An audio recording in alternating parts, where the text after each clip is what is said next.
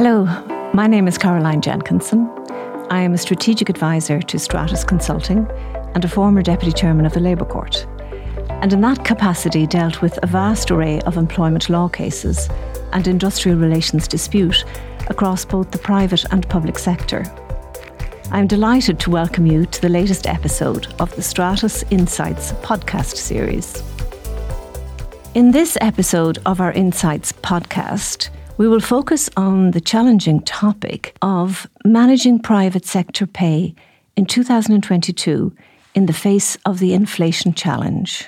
So given the importance of this topic, I am delighted to be joined by Brendan McGinty, Managing Partner of Stratis Consulting, and our very special guest, Gerry McCormack, Deputy General Secretary for the Private Sector with SIPTU. Brendan and Gerry have worked together professionally over all of their career, and so given their vast experience are uniquely positioned to discuss this important issue facing employers and workers. So you're both very welcome, gentlemen, and thank you for joining me. I'm going to pose a question to you both, and perhaps maybe, Brendan, you might start. Sure. With inflation much higher than predicted, is it realistic now for unions to think that pay can follow inflation, and indeed for employers to think it should not? Caroline, thanks for starting with the easy question. Anyway, this is a hugely vexed issue and complex issue, and it's a huge challenge for everybody, frankly, at the moment. And look, it is a crisis because nobody could have reasonably foreseen the pace at which inflation was going to take off. And I suppose if you think back to all the predictions that were happening mid last year or even up to last autumn, none of the forecasters were anticipating that this kind of period of inflation was going to last as long as it has done, and clearly none of us could have foreseen what was going to happen in terms of the Russian invasion of Ukraine and the further implications that has for energy prices and for global trade, and the implications all of that has for inflation. Now, I suppose you have to kind of, to some extent, go back a little bit to basics on this. And it is understandable that because of the pace at which all of this has happened, people are understandably seized of it because they see what's happening day and daily in terms of whether it's the price at the pump for their litre of diesel or petrol, or the price of goods in the supermarket, or whatever. But the inflation piece in the context of pay, at least our view would be, look, and I think shared by most employers, look, it's yes, of course, it's relevant, but it's only one part of the as a point of reference for consideration of how you address pay and reward. I mean, as we all know, and Gerry will have seen this up and down the country in manufacturing in particular, in his previous role in SIPTU, is that, look, you know, increasingly you have to look at all of this now on a kind of case-for-case basis, because the first thing is, you know, for any business, you're saying, well, look, on a commercial, economic basis, what is reasonably doable, affordable, and all of that. Yes, it's fair to say, look, this is obviously enduring for longer than anyone would want or had expected last year. But when you unpick it, though, I think it's important to identify there's lots of moving parts. In some cases, you have the pay agendas being driven up by labour shortages for some skill sets, and that's pushing up wages in particular sectors. You also, I suppose, have the risk, and this is a big issue for incomes policy nationally here in Ireland, is that if we were to allow pay to really chase inflation, you know, that comes at a hell of a price, because not only is there the problem, and we're seeing it. I mean, from the conversations we're having with employers, like, you know, they cannot, I suppose, meet that ask in truth, because they can't pass on the cost.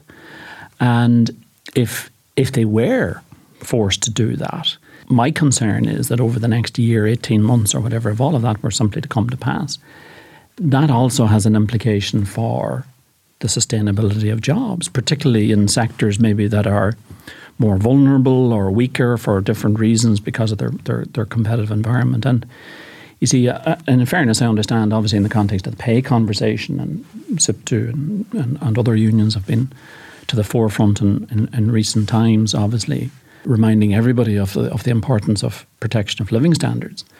But the other side of that is, in a business context, the inflation story is having a huge impact as well, because whether it's your energy, fuel, insurance, or, construction costs, God help us, and we've seen electricity, energy prices generally have shot up by somewhere of the order of 45% over the last year up to this April.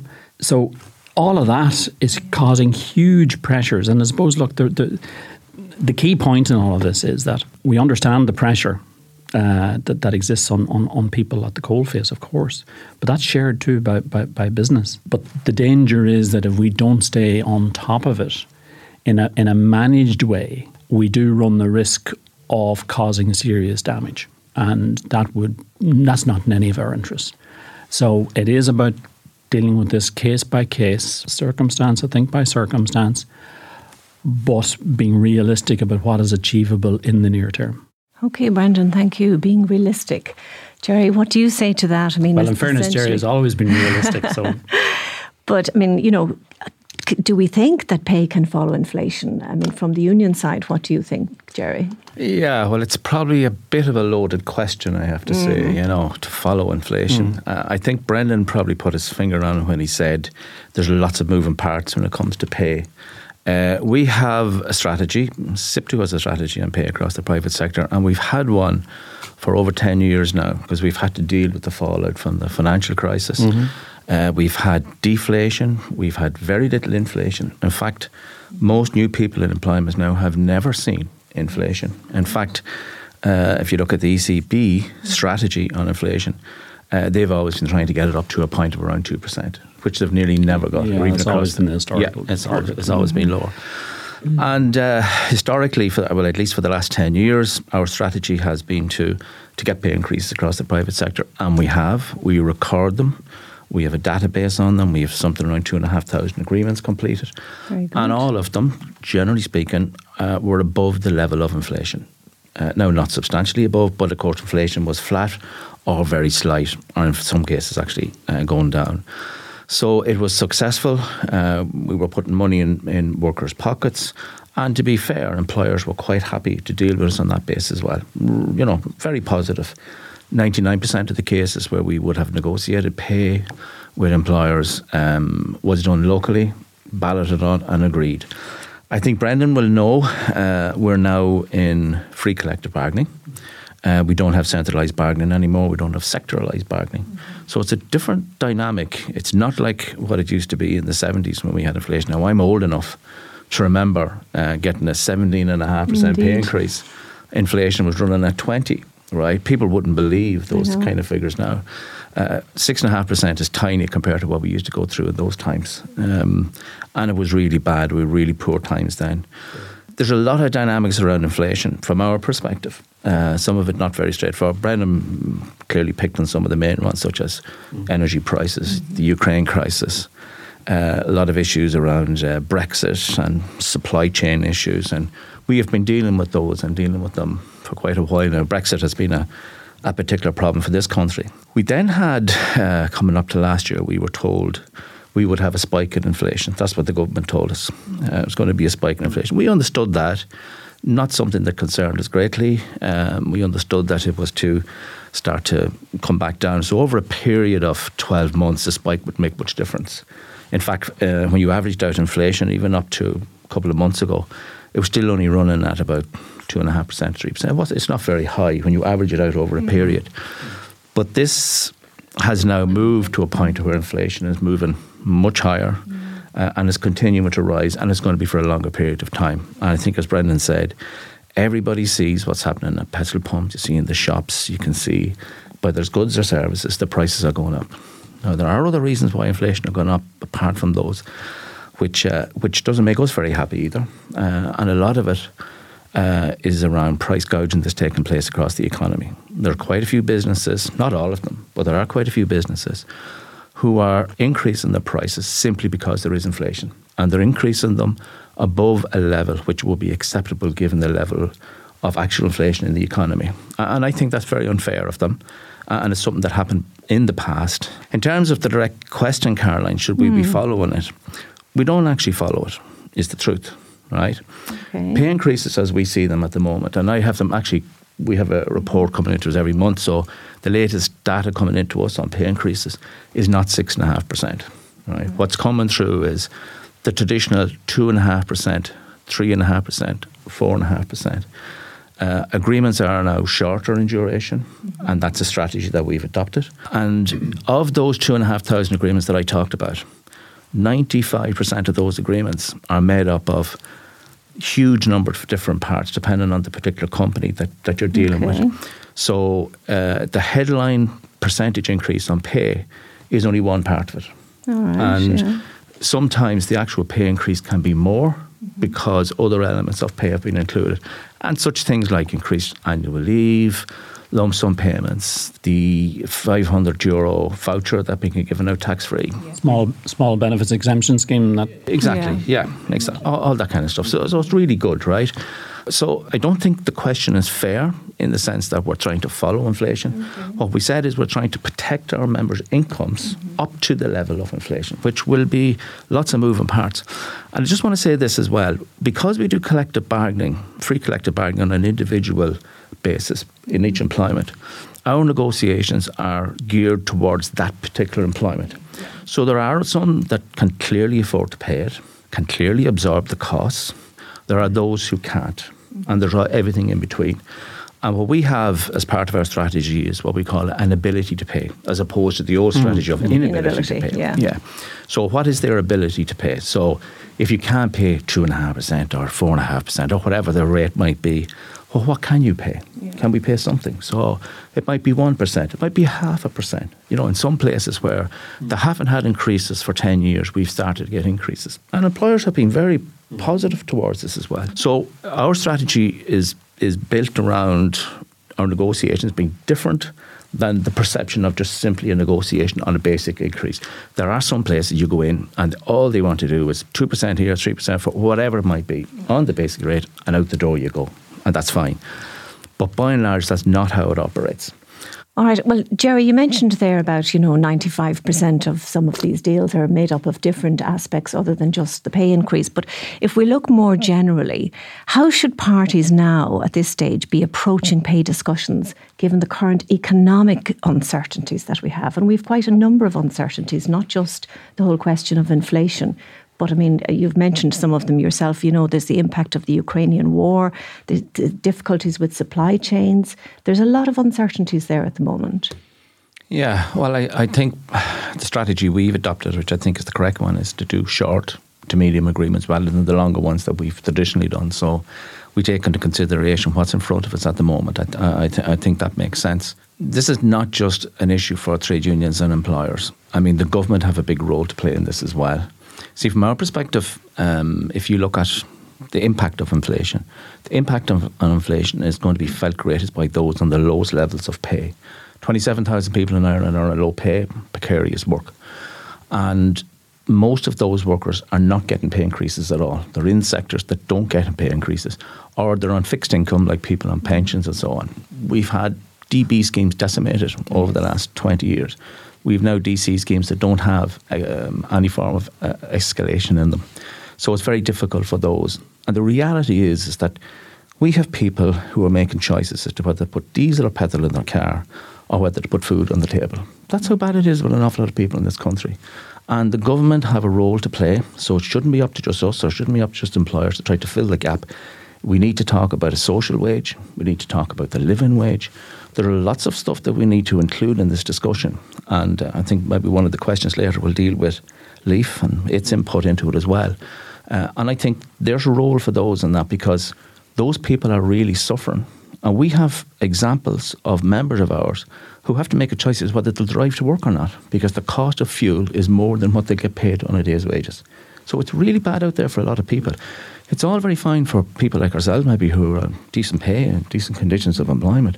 But when you're on the margins and you have inflation in the areas that you need to live, which is food and fuel, you're in real trouble. And that's, I think, the big problem we have to face. Yes, indeed. Brendan, what do you say to that? Well, again, you see there are some inherent contradictions because, I mean, as we all know at the moment, of course, unemployment is incredibly low. What is it? Last time I had 4.8% or whatever. Now, look, I know Gerry and colleagues will speak to the issue of the quality of employment is just as important as the numbers, right? But I think within the pay kind of conversation, there's a couple of kind of key things I think that we see happening. Obviously, Gerry spoke earlier about kind of where the pay thing was at, and the run rate, last year was whatever you might say in or around sort of that sort of 2.5% kind of territory, give or take, right? And yes, that's been creeping up and is under pressure at the moment for obvious reasons, partly because of obviously that inflation issue as a factor. But the other thing that struck me, and kind of, in fairness to Gerry, it bears out a little bit of what he was saying about the distinction he drew about, not necessarily following inflation, but about trying to protect living standards. And that distinction, I think, was captured for me a little bit by the analysis that was recently done, I think, by IRN News, that showed obviously that, look, settlements were edging up, but they were still well short of the current kind of inflation rate, right? Which again is what we're kind of seeing on the ground. Yes, there's absolutely a creep in terms of the rate, but there is a level of responsibility, I think, being shown, at least evidenced in our experience, at the negotiating table, which I think is positive and should be acknowledged. At the same time, of course, people have to sort of make their case and all the rest of it. And we've noticed, there is a bit of a tendency on the part of, say, some unions to say, well, look, we managed to get X percentage in a certain location, but that location might happen to be a very low paid employer, and therefore, if you got X on the rate, the percentage might be relatively high compared to, that, but that might have little relevance for the person down the road, you know. So there's a little bit of that kind of happening, which you can understand. But in terms of what we're seeing on the ground, yes, the point about shorter agreements, where maybe up to, Q3 of last year, 3-year agreements were kind of not unusual, far less obvious today, 1 to 2 agreements. We are seeing problems in the domestic sector still, post-COVID and so on, whether it's in hospitality or elsewhere, where there's very little happening in reality on pay, except for, and this is back to this point about the moving parts, where you have skill shortages, and if you can't get people and so on, employers are having to make decisions about what they would do necessarily on pay. But again, the piece though about, yes, there are the other elements that Gerry has talked about beyond pay, some issues obviously around things like leave and lump sums and so on. And what we're seeing too is that particularly maybe where, in the interest of trying to get a deal done at the right level of percentage that is sustainable for the business, there might be some engagement about other elements, one-off payments of one form or another, to try and sort of broker a deal. And even, tiered increases may be directed towards the lower paid, as distinct from higher paid people and that kind of thing. But the other big thing, which we haven't mentioned, but just to kind of, it'd be wrong not to mention it from certainly what we're hearing, is, look, a lot of businesses are now very concerned about lots of other stuff that are coming at them. We have statutory sick pay about to hit at whatever point the legislation gets finalised. That obviously has implications. You have, at whatever point it happens, the whole issue of auto-enrolment in terms of pensions. Gerry's talked about the prospective living wage issue, which governments say they're committed to, on other kind of leave proposals. And all of that, it's about the collective impact of all of that, which businesses are certainly concerned about. And that has a knock-on effect. And today, to enter into a set of pay negotiations, you really need to have a very strong field of view about what's happening in your environment. Gerry, if I could just come to you. Now, SIPTU seem to have indicated its intention to reopen some of the pay deals that have already been agreed. I mean, what do you believe should be the status of these earlier deals that were done on pay, which were concluded in good faith and expected to be honoured before we had this current spike in inflation? So what's your view on that, Gerry? Yeah, well, firstly, there are not too many that are being reopened. Okay. The decisions are entirely up to our officials and the shop stewards on the job to see whether they will or they won't. But what we're talking about is not what has already happened in terms of pay or whatever is in the agreement. It's whatever spillover there may be. For example, if you've done an agreement in 2020 and it does 2021, 22, up until the end of the year 2022, it's not the 19 or the 20 or the 21 that we're looking at. It's where it spills over into 22. Okay. And again, the same would apply in terms of what we're seeking. What we've asked officials to do is to seek, as Brendan has said, rather than percentage pay increases, lump sum payments. Okay. Now, the voucher is a big issue for us. We have been campaigning to get that increased, because the more you increase that one, everybody puts their part into it. So the tax-free element. The tax-free element, of course, yeah. And then, of course, that's much, much more beneficial for low-paid workers. Of course, yeah. The money is paid into the community, and the company that we like to do our deal with is an Irish company, and they can actually have those vouchers for the local community in the local town where you live, which is very, very good. So you're keeping the money in the local community. So it's not that we're just opening up the agreement and saying we want to renegotiate it from day one. It's anything going forward. If the people in the job are so minded to do so, they may just very well leave the agreement where it is. We haven't got a lot of data back on it yet where we've actually opened up any of them. But we are approaching employers saying, look, is there something you can do to alleviate this? Maybe a voucher, maybe an extra lump sum, maybe some form of a payment. So we're not trying to renegotiate. Yeah, we're asking for something to add on to what's there already in real terms. And in fairness, some employers have approached us and said, listen, we understand where the situation is. And they've actually offered to put something on the table in forms of lump sums and so on. And what's happening is where an agreement is due to start negotiations, they might start negotiations on it early, or they might start backdating it so that there's a lump sum payment that's built up over a period. So I think there's a lot of imagination taking place. It's not like what, I remember a particular reporter saying to me, are we going to have a winter of discontent? Right, she wanted me to say there was going to be a winter of discontent. There's not going to be a winter of discontent as far as we're concerned. We want to do this reasonably. We want to do it with employers. We would like the government to assist us, and they need to assist us in terms of what I said, housing. And housing is not just the price of building. Housing is the cost of rent, people trying to get mortgages, young people. I mean, it's terrible hard. Very difficult, yeah. It's crazy. Gerry, thank you. Brendan, on that particular topic about reopening some of the agreements that have already been agreed and would expect to be honoured. Well, first of all, just acknowledge what Gerry just said, which actually is a very useful kind of clarification of the approach that the union's taken, because I can tell you when that particular piece landed, whenever it was back some time ago, it caused a lot of... This is about reopening the existing, because look, any deal that you do is hard won, right? Let's be honest, right? No matter what side of the table you're on, and the last thing you want to be doing is having to go back and revisit it, right? Anytime soon. But it did cause a lot of angst.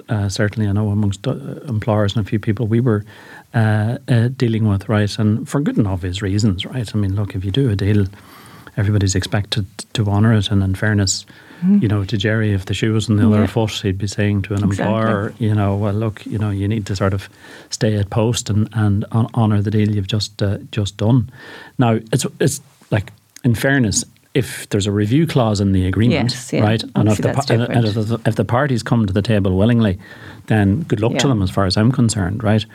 But, it can't be on the basis of compulsion and all the rest of it. And in fairness, on the employer side of the house, back in whenever it was 2020, when, albeit amidst the ping pong of inflation over the last couple of years when it was negative, employers didn't kind of go back to agreement and say, can we have money back, course, right? Yeah.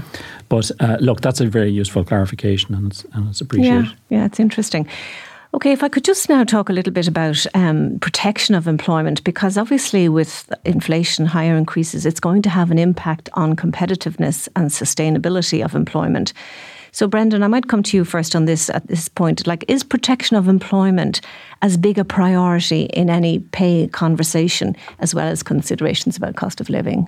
Well, I'll tell you what my worry is, Caroline, and is this, that I think at the moment we're in a slightly unusual place, right? Because on the one hand, we have 4.8% unemployment, and people might say, well, happy days, if you want a job, you can get a job kind of stuff, right? Okay, we have the inflation crisis and all the rest of it, right? But we have a tsunami of problems, right? Because of what's happening internationally, never mind, anything of our own making here domestically, right? And the worry is that if the wheels come off the wagon and we start to go into reverse on the unemployment front, then we could have quite a serious problem. And in fairness to the unions and Congress, and I know in particular have acknowledged, I think, that look, they're just as concerned to think about the job sustainability issue as they are about the cost of living crisis, especially on the back of what's happening in Ukraine and all the rest of it. But obviously it'll have different impacts for different sectors. But in that sort of mix, for me, it's about making sure we don't do the wrong things. And that, back to the core issue of today's topic, it's about saying, look, there needs to be a sensible, balanced conversation at the level of the enterprise about what is reasonably doable, and all of that can be validated and challenged and so on, but you come out the other end with an acceptable deal. But in my view, for the foreseeable period, certainly through this year and into next, if we allow ourselves into that sort of pay chases inflation kind of vacuum, it will cost jobs. And I mean, that, remember as well, and in fairness, the unions will know this, that causes the trade union movement just as many problems as it does for employers. Yeah. Gerry, what do you think about that, this whole issue of sustainability of employment? Yeah, well, look, I think as Brendan said, it is just as important an issue for us as it is for anyone else. Again, I go back to our strategy. Our strategy is not to cripple an employer. What would the logic of it be on a pay claim? Now, there will always be some that will teeter over the edge, very few, but it does happen. But by and large, and we're talking about the generality of it, we do, as I said, take into consideration, there are a lot of elements to take into consideration when you're doing pay. It's not just inflation. In fact, inflation wasn't even a consideration up until now. It's only becoming a consideration. But you would take, obviously, the profitability of the company, its ability to stay in employment. We argued for quite a long time that, particularly in manufacturing, that we need to keep a manufacturing base in this country. Those countries that have a large manufacturing base, particularly European countries, are countries that got through the financial crisis far better than this country did. So it was always very important for us to make sure that we kept manufacturing. So when we negotiate with employers, it's always on the understanding that we're not going to have any kind of a serious impact in terms of employment levels. Now, employers make up their own mind at the end of the day. We are free collective bargaining, but we're also in a capitalist society where employers, business decide how they're going to run the businesses. And some of them, for all sorts of reasons, will go out of business, they will stop trading, they will close down, and some of them will just decide we're making profits in Ireland, but we're not making enough, so we're heading back to wherever. And I've seen it happening. And we had the best of agreements with those employers. So it's not our intention to create issues that would lead to problems around employment. Definitely is not. But my issue, and certainly what we're seeing on the ground, is not so much the problem with inflation at the moment, is the potential for recession in a couple of years in this country. I think we're heading down that road. I think it's going to be bad, and that, I think, is going to have a huge impact on employment levels at that stage. Gosh, that's a very sombre note. All right. We talked a little bit, or hinted a little bit at the LEAF. Obviously, that's the Labour Employer Economic Forum. Brendan, what role do you see, if any, for the LEAF in dealing with this current challenge? Well, I actually do believe that they need to get on about their business here, right? Because we are in the midst of a particular crisis, and there are lots of factors informing that, right? And it is the one avenue by which there appears obviously to be a meeting of minds, at least in terms of the willingness to engage on these sorts of issues. And it's the only real vehicle that's available to, in terms of the collective will of the business community and employers, and obviously the trade unions on behalf of workers with government, right? And I wish them well with that. But I think I should also say that, look, business has a genuine interest too in making sure that some of these issues that Gerry has touched on are also addressed, because business is also has the challenge of attracting and retaining talent, whether it be attracting workers into the country or keeping the talent that they already have.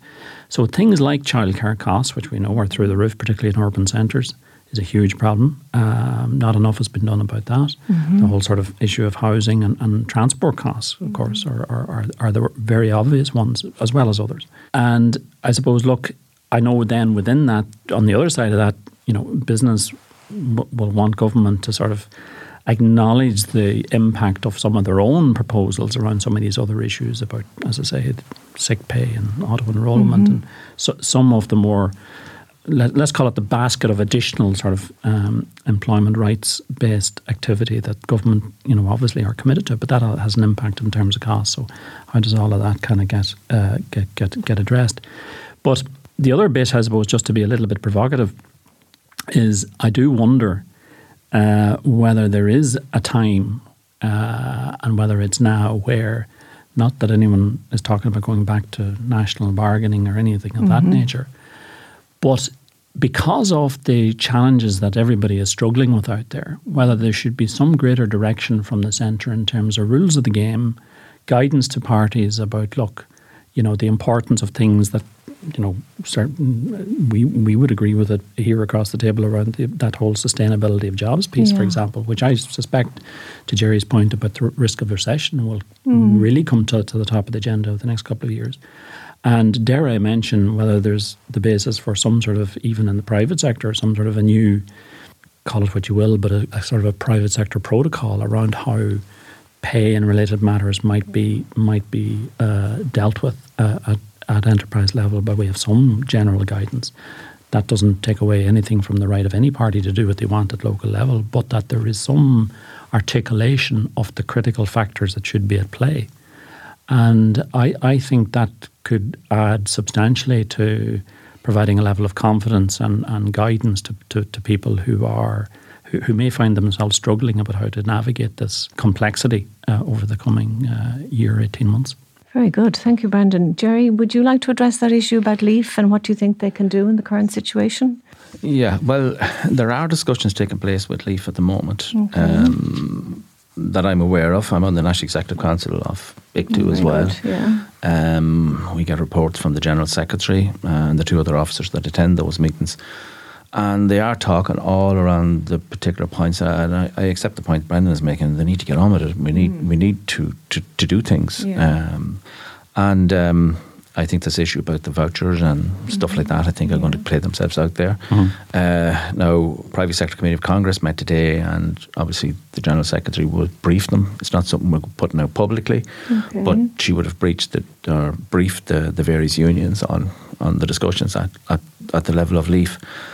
And the government have a lot of things that they need to do. I mean, Brendan mentioned, employers trying to keep employees if you can't house them. I mean, we have 30,000 Ukrainian refugees now that we have to try and house. It's going to be very difficult to house 30,000 refugees and then people to get rent. I'm aware of people who, particularly in this city, simply can't get a place to stay. That's going to be very difficult. And when they do find a place to stay, then the prices are crazy.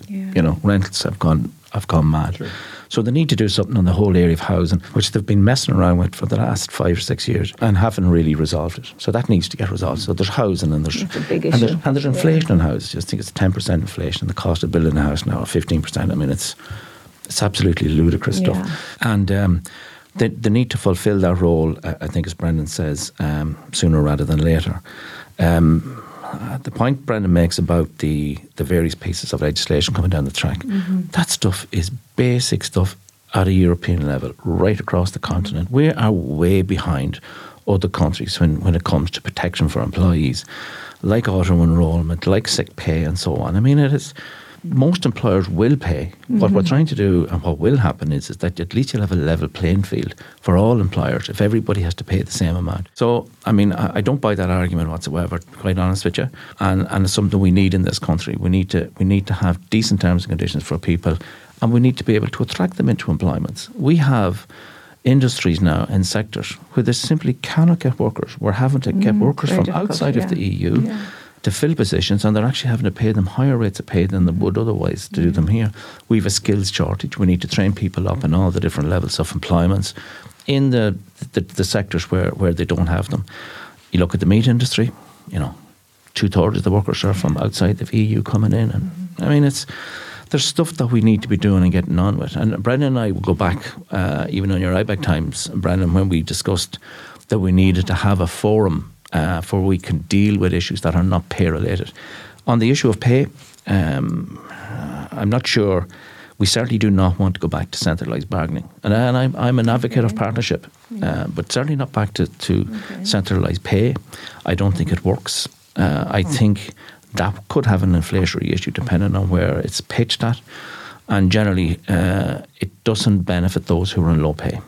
That's our problem. We're quite fit to be able to negotiate with employers. We're sensible and reasonable. There'll always be the unreasonable people, as you know. But by and large, people are reasonable. We get on with our business and we do it very well. Our people are very professional. Employers do the business and we do it. We do not need to be told how to do it. We're well capable of doing it ourselves. Setting some rules around it. We have our own rules, which are good, I think. I think we know how to do our business and we'll continue to do our business. So I wouldn't think they're going to try to interfere too much in how we do our business, to be honest with you. Okay, Gerry, thank you. Brendan and Gerry, thank you for a great conversation and for a very insightful, informative discussion. Lots of food for thought and some excellent pointers for both employers and workers to consider when it comes to private sector pay in this current very challenging environment. For anyone who would like further information or to access some of the resources Brendan has mentioned, we promise to include them in the show notes. We will also provide links to the resources in the Insights section of our website, stratis.ie. So thank you to all of those who have taken the time to listen to this episode of the Stratis Insights podcast. Keep an ear for more and please remember to leave us a review after you listen. Have a lovely day. Look forward to talking to you all again. Thank you.